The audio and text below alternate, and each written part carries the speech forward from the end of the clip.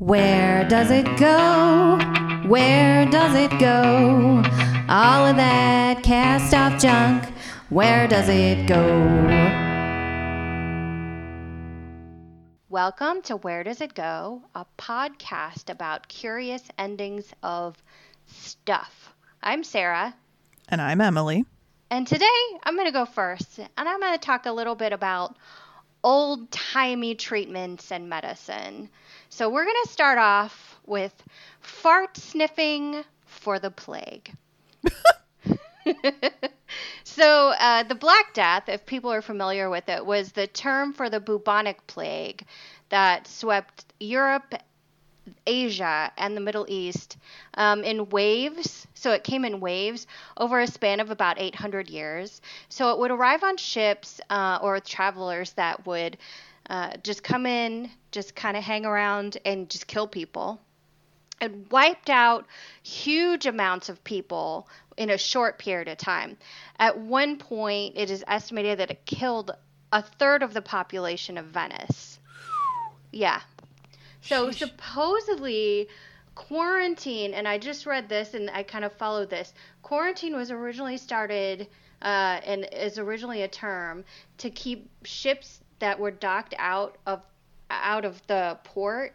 They wanted to call on for about 40 days to prevent the spread of plague because the plague would be so bad.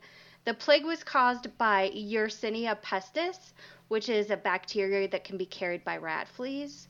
And the ships, they were called death ships, would just show up at ports full of dead sailors or dying sailors covered in boils. These boils were called buboes. They sound so disgusting. The bacteria was aerosolized, so these people would cough or their boils would burst. And then the bacteria would be out in the air, you'd breathe it, and you'd get sick. And you could also get sick from their clothing. It was incredibly contagious. So even if the people were dead, you could still get the plague from them. And it killed millions of people. And it swept through Europe quite a few times. And there were various treatments tried on it, and I went into a few of them. The first one, and I'll get to farts, don't worry. The human body. So the first one is bloodletting. Totally counterintuitive to me if you're sick that someone's going to remove a bunch of blood from you. But this was seriously a thing.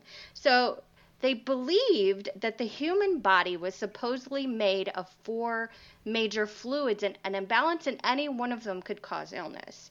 So the early waves of the Black Death, and even into the late 1700s, doctors would do bloodletting, hoping that it would create a balance in the fluid system of the body. So just imagine you're a doctor trying to treat people with these disgusting boils, and you're cutting them open, trying to do bloodletting to help them. Or, they give them purgatives so that they'd have horrible diarrhea, or you'd make them vomit. It was a whole major fluid imbalance thing that people were always trying to balance out, and bloodletting was a major way that doctors tried to do it. It Gross. Didn't really work. Yeah. Then farts. We'll get to farts.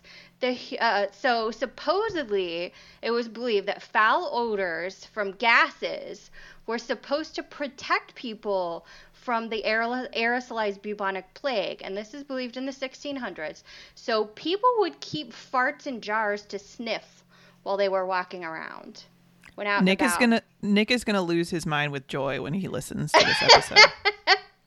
or as well as and also they would keep stinky animals inside. So if you have a stinky animal, you'd keep it inside. Hopefully it would ward off the bubonic plague. They also would sit people with really bad fevers by the same reasoning in front of sewage. So if you had a bad fever, they would sit you in front of the sewer, hoping that the horrible gases would get rid of the plague. So imagine you're horribly ill. You're probably thinking you're going to die. And there's put you in front of a sewer to smell some horrible, horrible, horrible, horrible sewer gas. Sounds like a great time.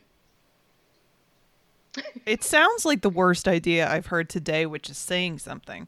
Right? So there's a couple other ones. Poultices. Poultices are popular in all kinds of things. They'd rub onions, herbs, cut up snakes, cut up pigeons on the buboes, thinking that they would help the infected boils.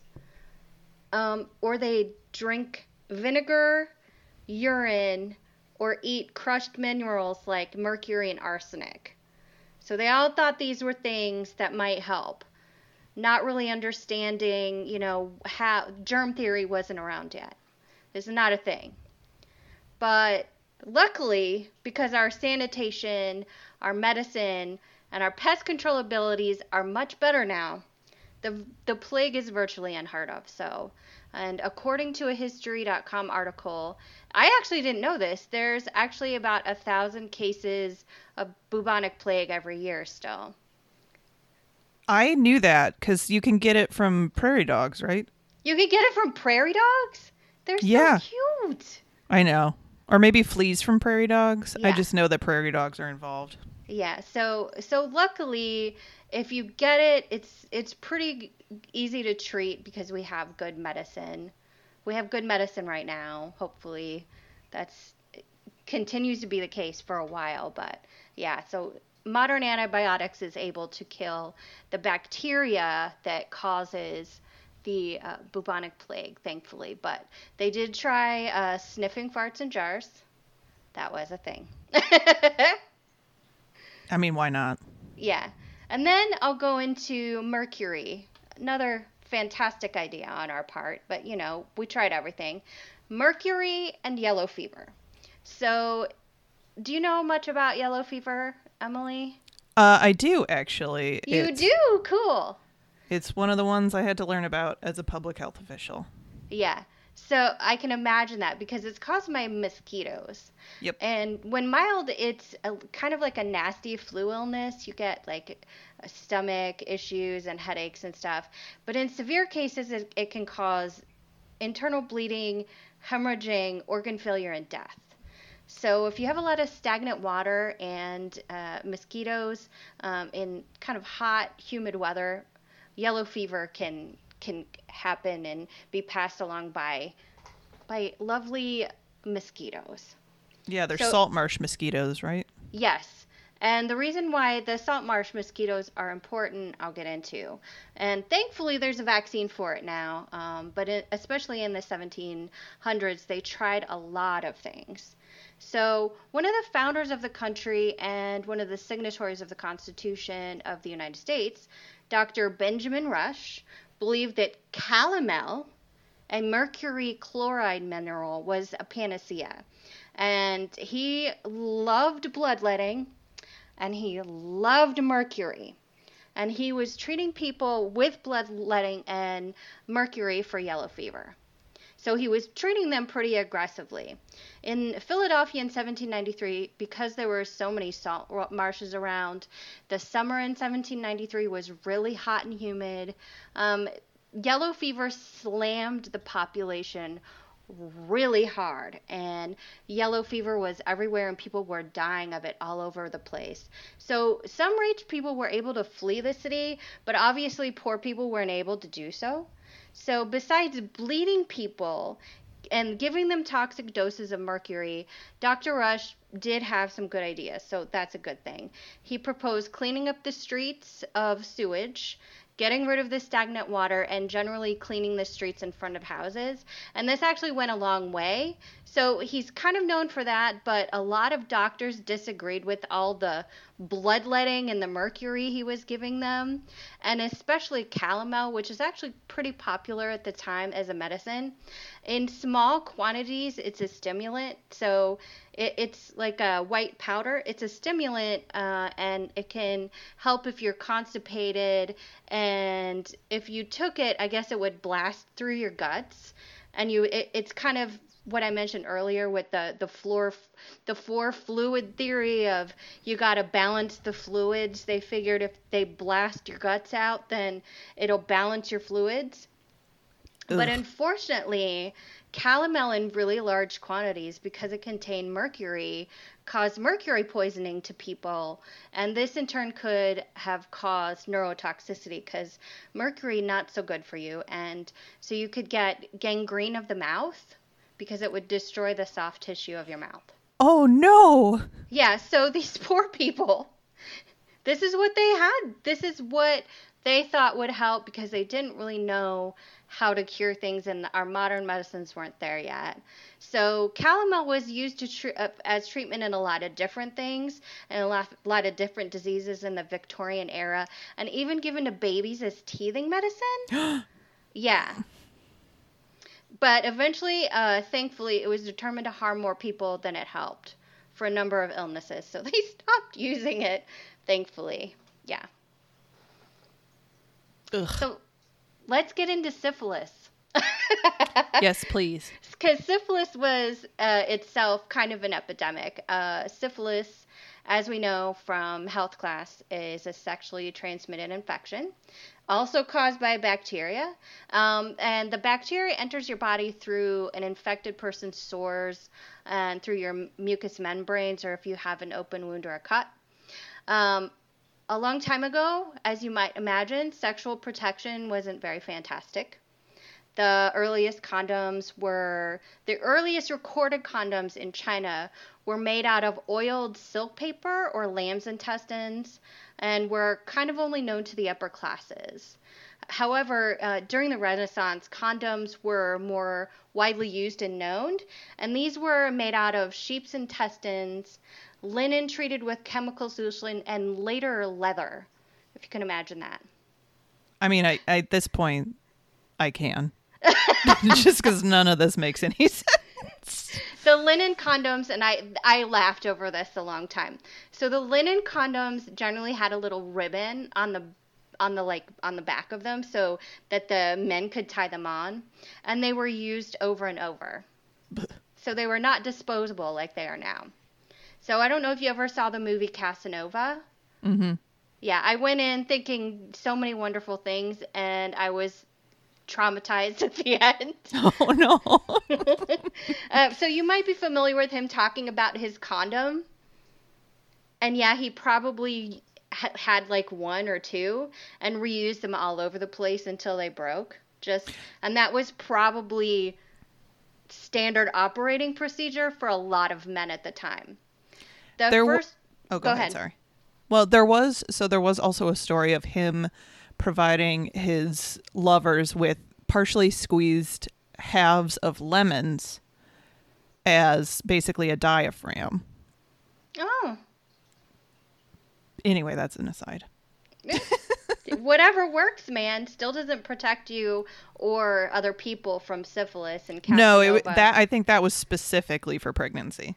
Yeah, Casanova died of syphilis. Womp womp. Yeah, so the first rubber condom wasn't produced until 1855, way after Casanova, after our friend Mr. Goodyear figured out how to process rubber. So the first condom had a seam in it, and it only covered the glands of the penis, so the very front part, the front bulby part. I'm not going to go into any more than that. If you're listening with kids, you're going to have to look it up on Wikipedia. You're going to have to explain it yourself. Yeah. So the first stage of syphilis initially causes a sore and a rash. It's really gross. And after that, I didn't know this, it can be dormant for years. Like years. It can be dormant for years. So even like 5 to decades. And then eventually can cause neurological issues, organ failure, bad things, your skin falling off. Casanova, his nose fell off, I thought. Yeah, that was actually common, the sort of syphilitic face and sunken-in nose.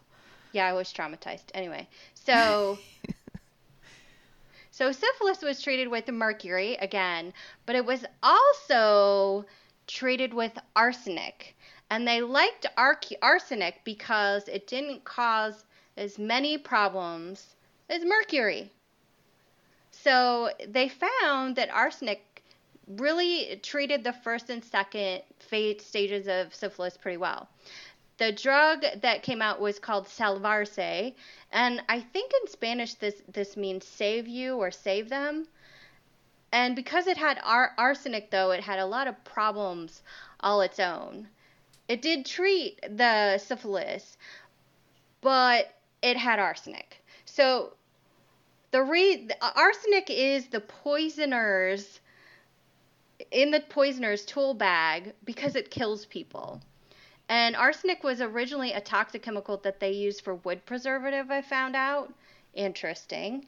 And so arsenic is pretty undetectable in food and drink, and that's why you read stories of people poisoning people with arsenic. It's bioaccumulative, meaning you can slowly poison someone over a period of time until they drop dead. So I guess it's undetectable that way, and it just can go over and over and accumulate and eventually kill them.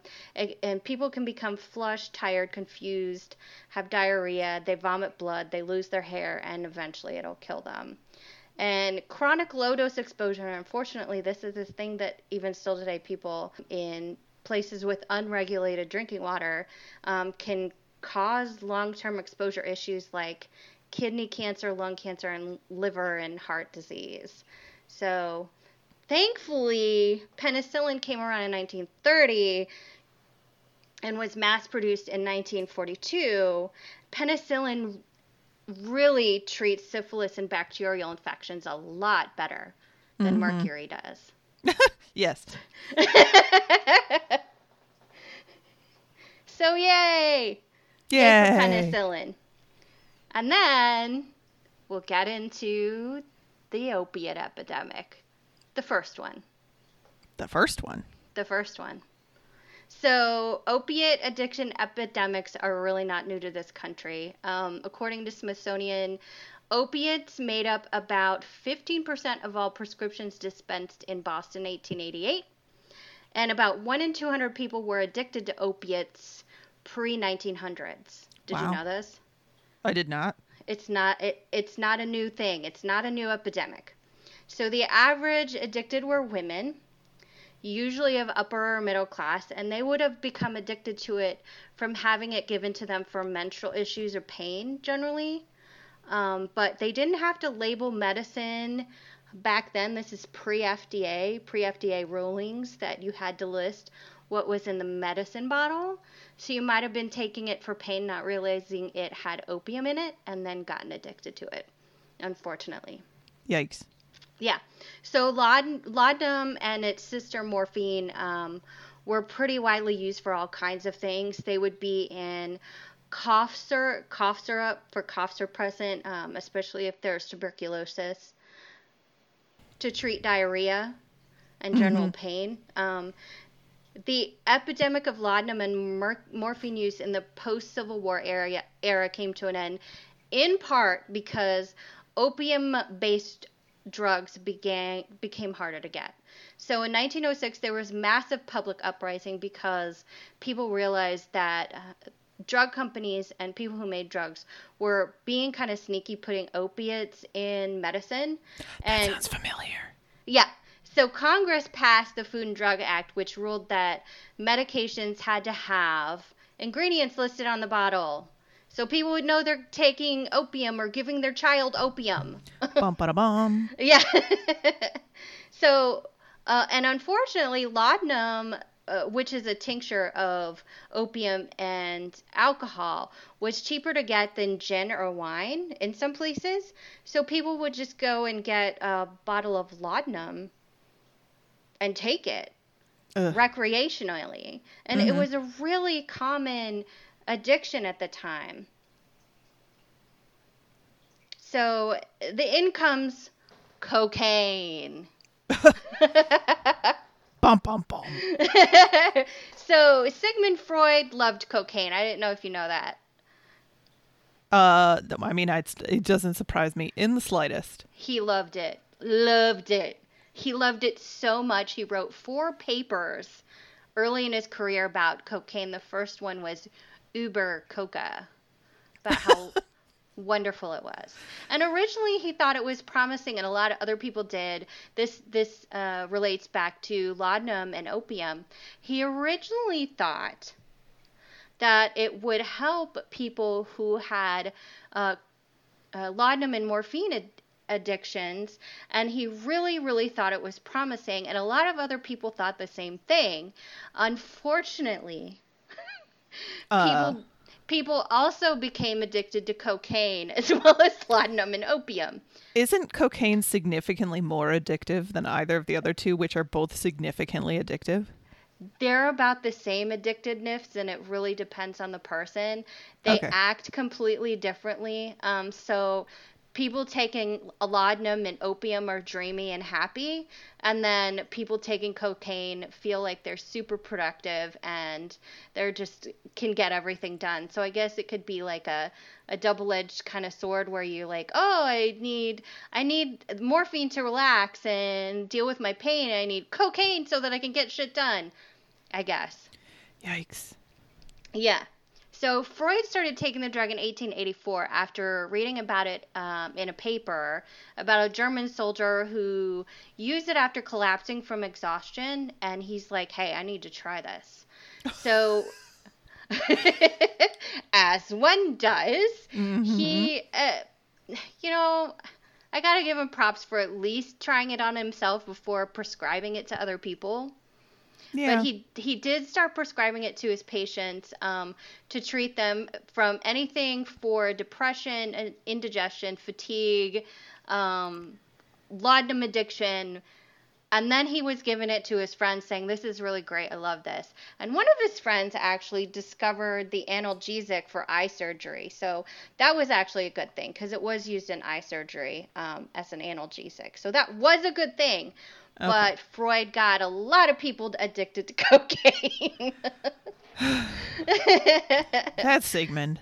Yeah, so Freud stopped taking cocaine in 1896, and then he never talked about it ever again after like a 12-year span of thinking it was the best thing ever and the reason why he was so productive.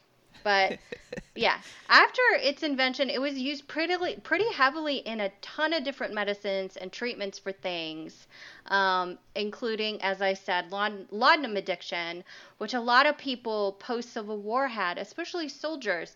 They would have chronic pain issues from wounds that they got. They'd get morphine or laudanum, and then they'd be addicted to that. So it was sad, kind of double-edged sword.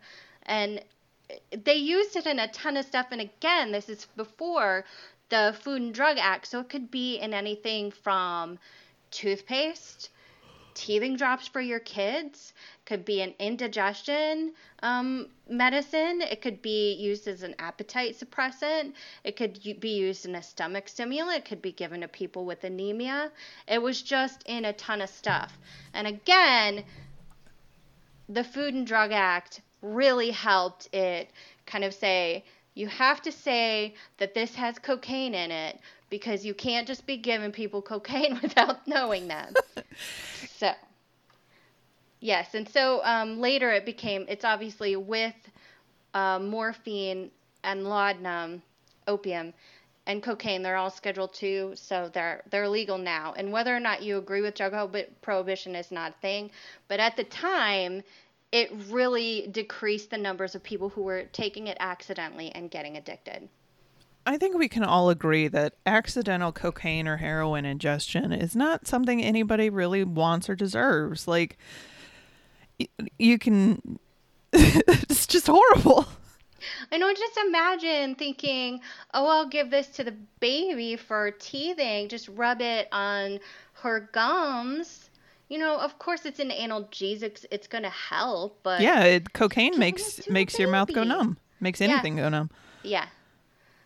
Causes a lot of other problems too. Yes, it does. That's actually a plot point in the movie Road to Wellville. That the wife provided the husband with something that had, I think, cocaine in it. I don't remember what. Heroin, cocaine, something in it. And it was to help him get over something. I don't even remember. I haven't seen that movie since college.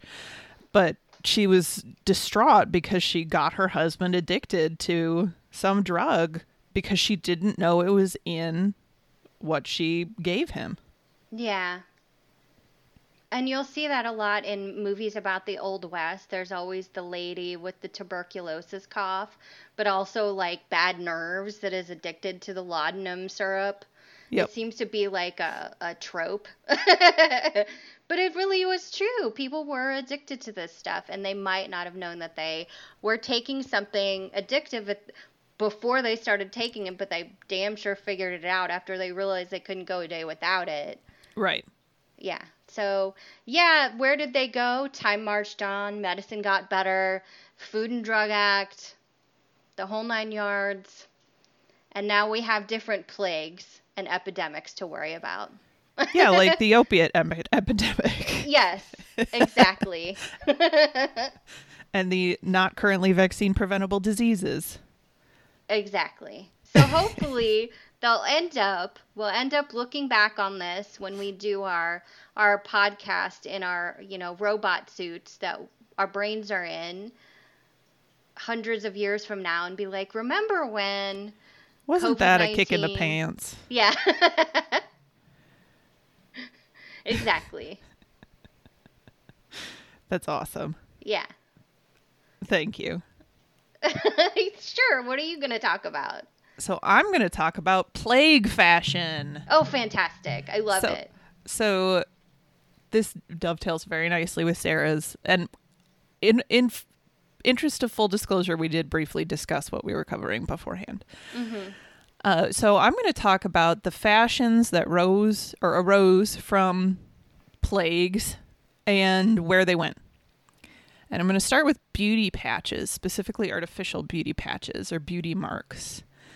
And these became popular in the 16th to 18th century and started in France, but they were used all over Europe and the United States. They were known as mouches or flies, French for flies, and they were tiny patches of satin or velvet that were in the shape of hearts or moons or circles or stars. And they were glued onto your face or your shoulders or your bosom, etc., depending on whether you were in like an evening gown or a daytime outfit. Men and women used them, although it was more likely for women to use them. And so what's the point? Why did people have little pieces of fabric glued to their face? They were intended to draw attention away from or to hide sores from syphilis and pockmarks from smallpox. Oh, wow. So prior to inoculations for smallpox, which I believe started happening in the 1700s, but that could be incorrect. Yeah, so they used to inoculate people. They would scratch their skin and inoculate them with cowpox, I believe. Mm-hmm. One of the variolas, and then which is smallpox is a part of. Because one guy realized that a milkmaid who had gotten cowpox was not getting smallpox, even though people in her household had smallpox, I believe is the story. And so that he figured that out. And I think it was the 1700s. Yeah. And one of the major reasons I know it had happened before the 1770s is because the first American Army involved a lot of inoculation against smallpox. So anyway, it was a very common disease. People got it all the time. People tended to survive it, but they'd often have pockmarks left over or scarring. It could be just on their face or it could be all over their body. And then sores from syphilis were also pretty common, and early on you could probably hide them. So there was also sort of a language to the placement of beauty patches, with the where you put it, like the corner of your mouth or next to your eye or on your shoulder or whatever, indicating different attachment statuses or flirtation intentions. So you might be looking for a suitor, or you might be engaged to be married or whatever. So it was turned from something of a distraction away from something unsightly into its own sort of fun thing. So where did they go? Well, people became inoculated from smallpox. It's actually, I believe, the only disease that's been eradicated on Earth. And so we still kind of know what they are, even if it's not a beauty patch, a beauty mark. like Marilyn Monroe's beauty mark or Cindy Crawford's beauty mark are heralded as attractive, and they're often, people will draw on a beauty mark, and it's often to draw attention to your face in that place, not necessarily to hide something else. There's also piercings. Facial piercings take some, are to some extent a component of this, or an offshoot of this, particularly like the Monroe piercing, where a piercing takes the place of a beauty mark. And they're used in costuming. I noticed them in the movie Interview with the Vampire. One of the victims of the vampires had beauty marks that were little patches of satin or velvet glued onto them. So that's where beauty patches went. They just kind of became part of Western aesthetics, but in a more sort of either much more synthetic or much more natural way. So much more synthetic with the piercings, much more natural with the celebration of facial moles or drawing them on. So I wonder if vampires can then spread syphilis? Huh. I don't know that it has been explored fully, the ability of vampires to act as a vector of communicable disease. Okay. Maybe I'll go somewhere with that. It's not a bad idea for a story. No, not at all. Like some very well-intended public health nurse crusading against vampires because they keep spreading these diseases, dang it, and they shouldn't be. They're like mosquitoes.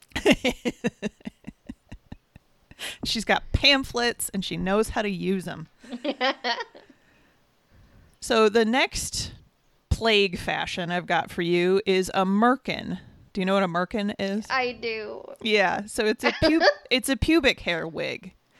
And so a lot of people at home, I'm sure, are going, why would you need one? So when syphilis was a problem, so there were two different plagues that merkins were used around. Sex workers would often shave their pubic hair in order to prevent body lice infestations in Europe in, I don't know, we'll go with the Middle Ages onward. And then they would use a merkin instead, as it was easier to keep free of pests. So they were in the fashion of what was considered normal for pubic hair, but they didn't have to deal with as much in the way of body lice. Body lice are also sometimes called crabs. And this was probably more common, they would use a merkin to cover up the loss of pubic hair from venereal disease, including syphilis. Mm-hmm. So syphilis would involve a lot of sores and a lot of hair loss and stuff and rashes and whatever. So it was a way to be able to continue working and hide symptoms of an incurable at the time disease, unless you were using mercury. Mm-hmm. So you didn't starve. I'm not one for advocating spreading disease, but I'm also not one for advocating black and white thinking about morality. Agreed. So where did merkins go? So they're used primarily for costuming, either in period films where there's nudity, in order to match pubic hair trends of the time, or to prevent full frontal nudity. So they can be used as sort of like pant or underwear bottoms, as it were, and be made somewhat larger. But so they show that there is, a pubic area, but it's really a fake one, a wig. Or they're sometimes used as decoration in sex work. The Wikipedia page for merkin actually shows a decorative one that's like hot pink. And so in pornography and possibly for sex workers, I have no idea, it can be used as decoration. So that's where merkins went. They're still around, but they're used primarily for costuming and not for covering up disease. Wow, had no idea. Yeah, it's a very specific fashion item. I'm just thinking, like, if you're shooting pornography, a pornographic film, and you want your setting to be in the 70s, mm-hmm. using actors from today, I can imagine that Merkins would be a good idea. Yeah, and even films that are not specifically pornographic but involve nudity, if you don't want to have to wait, then it can be very useful. No Brazilians. We got to shoot this movie. Yeah, and a lot of it is, like I said before, sex workers would shave their pubic hair a long time ago. So a lot of it is fashion. Mm-hmm. And also what's practical on a day-to-day basis. So next, you mentioned to some extent tuberculosis. So I'm going to talk about where sanitariums went. Yes. Now, tuberculosis is typically a bacterial lung disease, although I think there are viral and fungal ones as well. Mm. And sanitariums were used for treatments of, say, tuberculosis or drug addiction or there's just all sorts of other problems. And so doing things like taking the air cure, going to the seaside, the prairie cure, visiting remote places were ways to attempt to recover from tuberculosis. It was at the time, and the time being, let's go to 18th, 19th century. It was considered a susceptibility, probably genetic, to miasma or bad air. Bathing was also considered healthy for those with nervous disorders or health troubles. And while indoor pools were uncommon because they're really hard to keep clean when there's no chlorine, yes, bathing at seasides and in ponds or lakes was more common. But when I say bathing, I mean in the term bathing suit. I mean walking around in water, not trying to wash yourself in the water. So it's not swimming as an athletic swimming, although there were certainly people who did that. But it was bathing in that you would like walk out in a giant, voluminous, skirted, bloomered, huge swimsuit that you can't really swim in. And so I've actually lived at two former like sanitarium spa type places. There was Gull Lake and the Kellogg House, although I don't know that patients were housed there, or at least not often. But the Kellogg family owned a house that was then deeded to Michigan State University, and my brother actually got married there.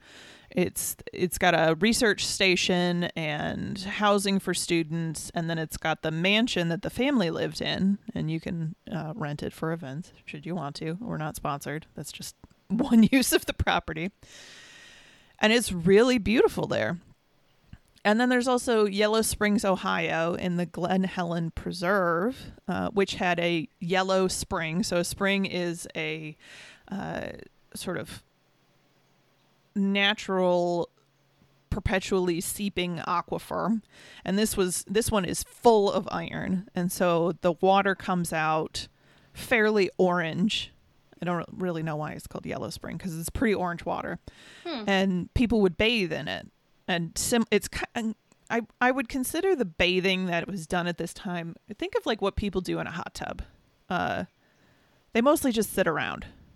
Mm-hmm. This was kind of what people did in this not hot tub, because the spring is 55 degrees at all times. It is not warm. Probably feels great in the winter, but it probably is, well, I mean, it's probably brisk in the summer. That's cold. Yeah. So all of this was pre-antibiotics.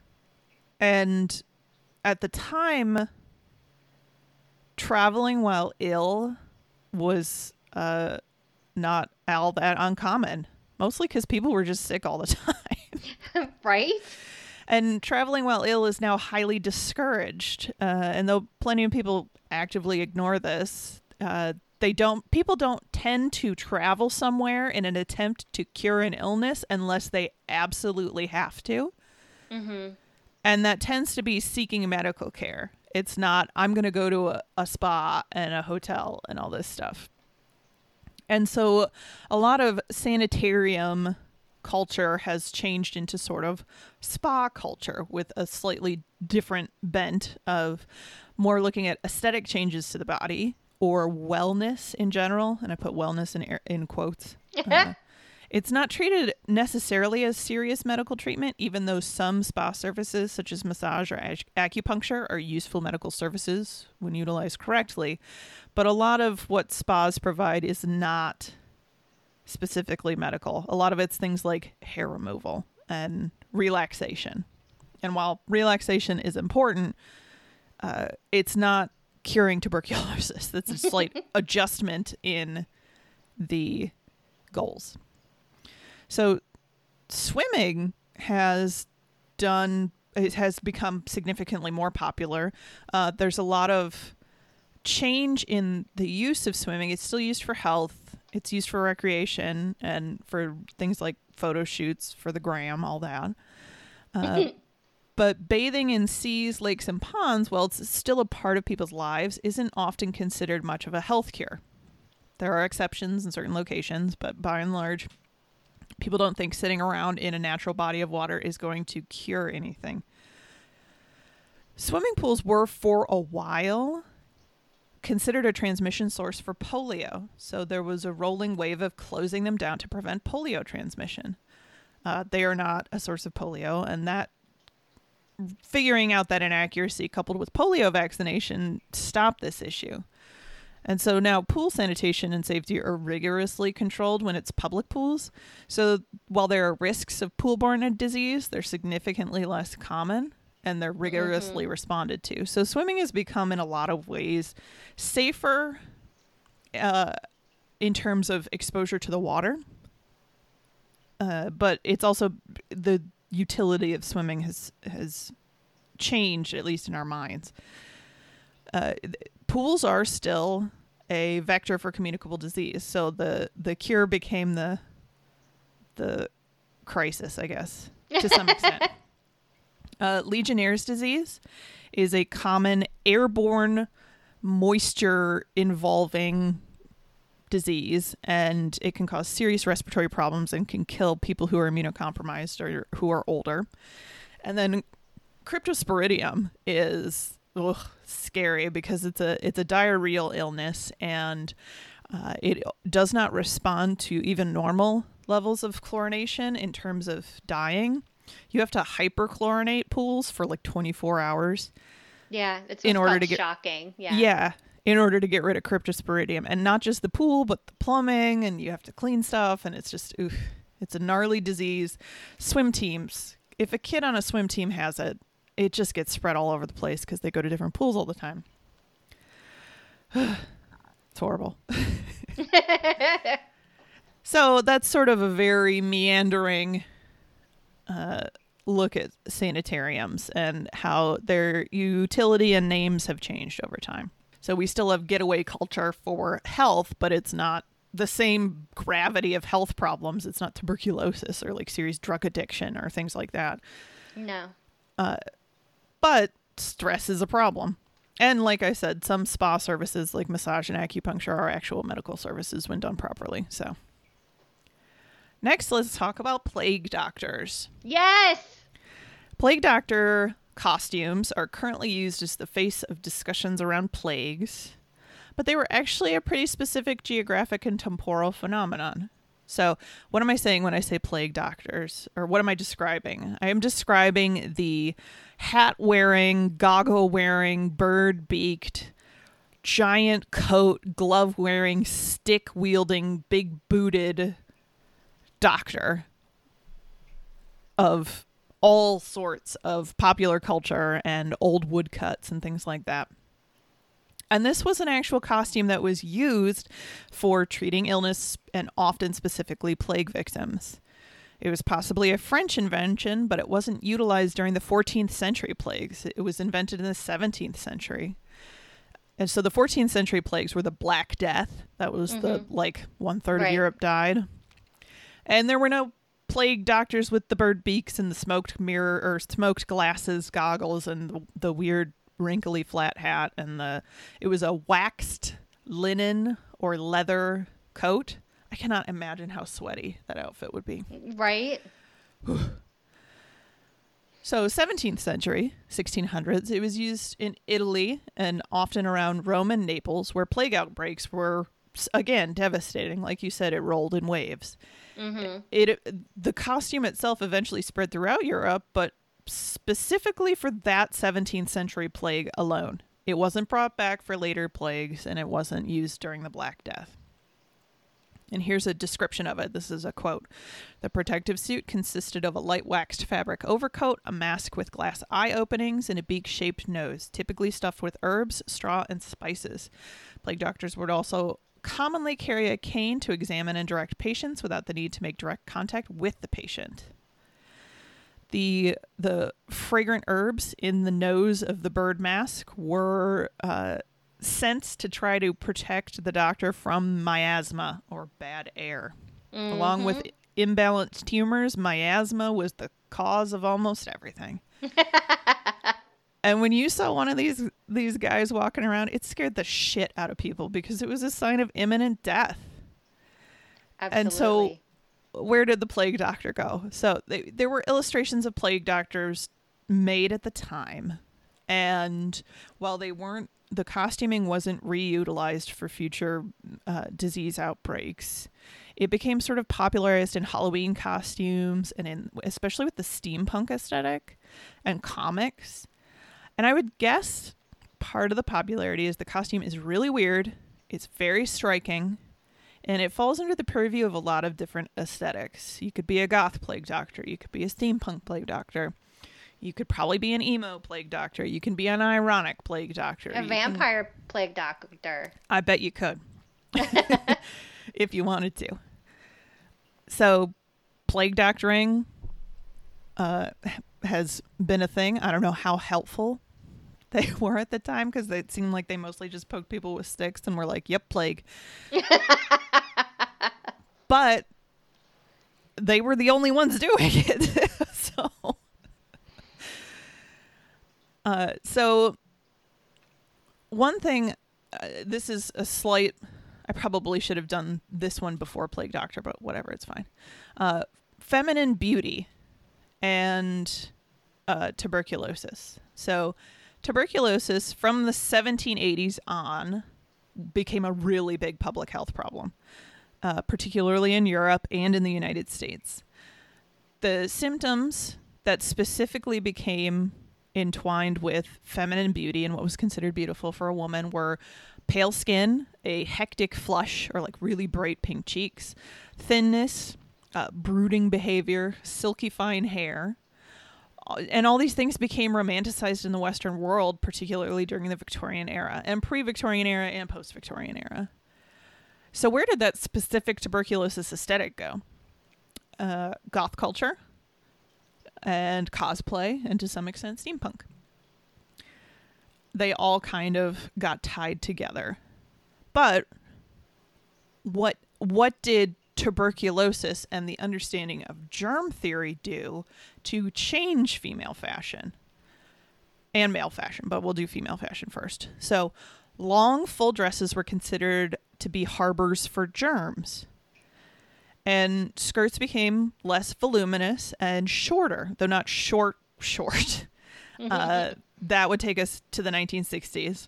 Ain't no one gonna see your ankles. No. Yet. Or they might see your ankles in a very tall buttoned up boot. Yes. But that would be it. But hoop skirts were no longer particularly fashionable. Bustled dresses became a little simpler. And then corsets eventually became elasticized with less boning to try to let the lungs expand more. While corsets in some flavor or another persisted up to World War I, they became much closer to the girdle. And a girdle is sort of an elasticized shapewear garment without boning or as much rigid restriction of the internal organs, because it was understood that being unable to allow your full lung to expand both made tuberculosis worse to deal with and then also made it more likely for you to catch it. So where did corsets go? Corsets and then big full fluffy skirts are still used in lingerie. They're still used in cosplay. They're still used in reenactment. And the sort of waist trainer trend that has cropped up among wellness and fitness Instagrammers like the Kardashians It's just a corset. So that's where corsets have gone. Tans. So while tuberculosis was informing fashion, and particularly female fashion, paleness was idolized. And once it was better understood that tuberculosis was contagious, sunbathing, taking the air, spending time at the seaside, etc., became a recommendation for prevention and treatment. And this shift took place around the late 1920s. There was actually a comparison of Vogue articles in 1920, 1927, 1928, and 29, and tanning was considered a much more socially acceptable activity as time went on, and paleness and skin bleaching got a lot less column space. This was actually like a white paper and a review of the occurrence of articles about paleness versus articles about tanning as being okay. Oh, fascinating. So this is sort of a lesser discussed component of tan versus pale, because a lot of it was like, oh, if you don't have to work, you could be pale. And now if you don't have to work, you can be tan. It's like, yeah, but it's also a sign of attempting to prevent tuberculosis and to prove you don't have tuberculosis, because TB patients were often very pale. So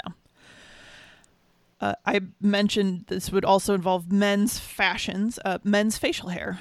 For a long time in the U.S. and to some extent in Europe, facial hair was more popular, partly due to the difficulty in procuring and caring for razors and for keeping them clean and keeping shaving brushes clean. Beards were not uncommon.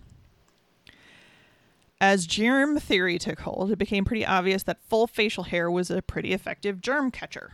At the turn of the 20th century, especially with better understanding of the benefits of sterility and cleanliness around medical care, being clean-shaven became more common and popular, particularly for doctors and soldiers. And this also coincided with the 1918 flu outbreak as well as World War I. So there was a lot of different reasons that facial hair fell out of fashion, but a lot of it had to do with germ theory. Interesting. Yeah. There's a 1916 publication, The Menace of Whiskers. It's a newspaper article.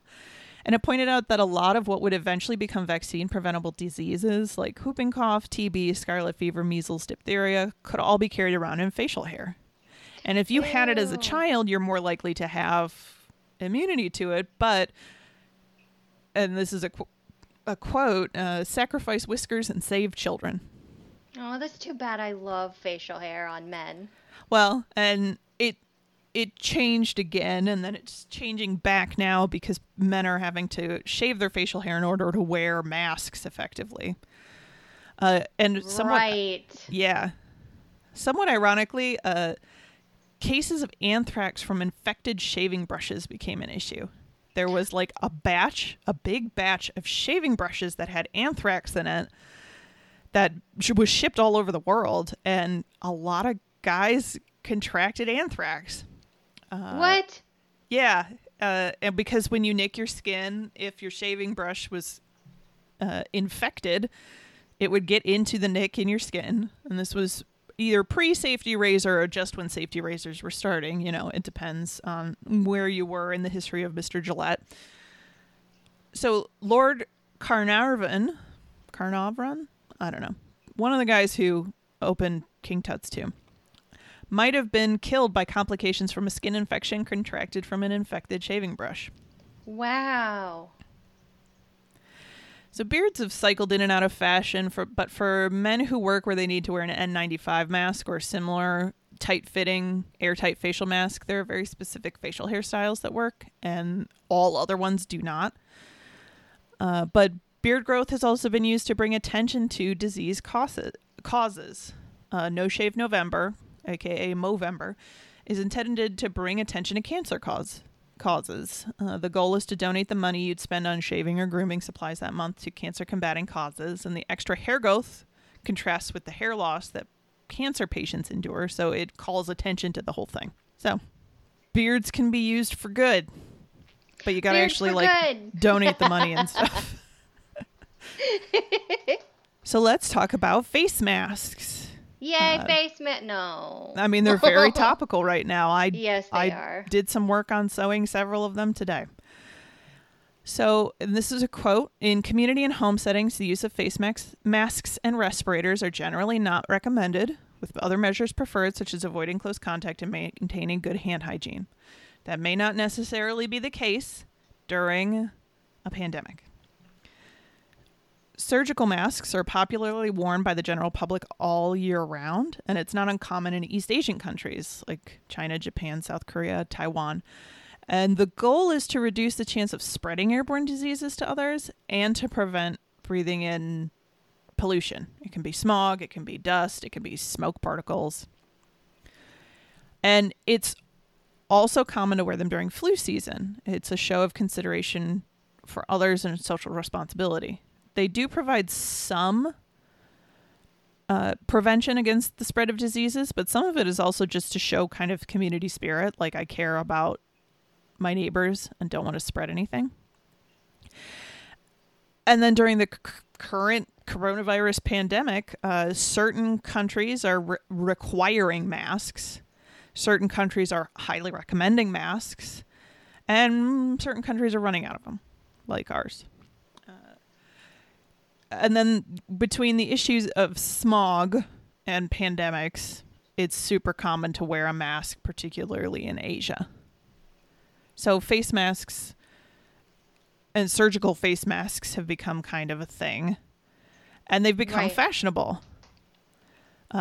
J-pop and K-pop idols often wear masks, particularly in public places and particularly in airports and travel and on trains and things like that. And so a lot of masks have been produced that are more decorative than functional, because part of it was, having the plague fashion become decorative. And surgical masks are also sometimes used to conceal identity. It has been the case for a long time to ban covering your face in places like banks. And in the 2019 and 2020 Hong Kong protests, I don't know if you've been following them much, but there's a massive public protest ongoing in Hong Kong. Yes. Protesters have been wearing surgical masks, along with other things like bandanas. The government has tried to ban such use. So as masks became popular, often specifically because of things like SARS and smog, they became popular just all the time and not necessarily as a preventative measure. And then they became popular to hide your identity. So, and now they're becoming popular again to prevent spreading disease. So that's a subset of plague fashions. We've got beauty marks, we've got merkins, we've got feminine beauty, we've got men's facial hair, we've got surgical masks, sanitariums, swimming pools. I hope that all made sense. It was a little meandering. It was wonderful. It was really interesting. I hadn't really even known about the beauty marks. Mm-hmm. That's fascinating. Like, I'd seen, the period pieces of movies where they'll have like a courtier like with a little heart like on her cheek or something, but I never considered that was anything but just cute fashion. Nope, it had an intended sort of concealing purpose or attention grabbing purpose, and then it could also be used for sort of communication. Wow, had no idea. Fascinating. It makes me want to make a bunch of them and wear them. I know. I kind of want a little glittery heart. Like, I already have a beauty mark, like where on my under my lip, but I kind of want like a little glittery heart right there. Mm-hmm. Yeah. So. Yeah. Well, no one will see it with my face mask on, so I'll have to make a glittery face mask. I mean, that's problem solving right there. Exactly. And the glittery side is the outside, because you want them two different colors. So you know which side is the inside and which side is the outside. I mean, that's exactly what I did with the masks I made. Fantastic. So I haven't really been out of the house in a while. Mm-hmm. Like a lot of people. And so we were reading this, my husband and I were reading the CDC recommendation to wear face masks when we go out, if we need to go out. So he actually read a really interesting article about using vacuum bags, HEPA filter vacuum bags, as the filter medium in fabric masks. And so he bought a bunch of pretty cheap Kirby vacuum bags, and we're going to be making masks with inserts of vacuum bags in them. So we're going to cut up the vacuum bags and put them in. We'll make our face masks with pockets in them, so we can like put the filter medium in there, and then if we need to go out, then we can wear our masks, and then obviously come home, take it off, and then take the filter medium off, and then wash the mask immediately. Yeah, I'm doing the same thing, actually. I read about vacuum bags being a decent filter material, and I'm making masks with pockets. Nice. Yeah, we'll try to share some mask designs. Yeah, my sister-in-law made a really, really cool looking one, and I think that I'm going to ask her, hi, Leanne, I'm going to ask her if she can maybe send me the recipe, the pattern that she made, or at least show me how to do it, because she is a very talented sewist. So, yeah. Very cool. Yes. That was fascinating. Mm-hmm. All the plagues during a plague. Well, thank you. Oh, thank you. And you can find us on social media. We're on Twitter. We're on Instagram. You can find our website at wheredoesitpodcast.com. Drop us a line. Give us ideas. Have a great day. Stay safe and healthy. Yep. Bye.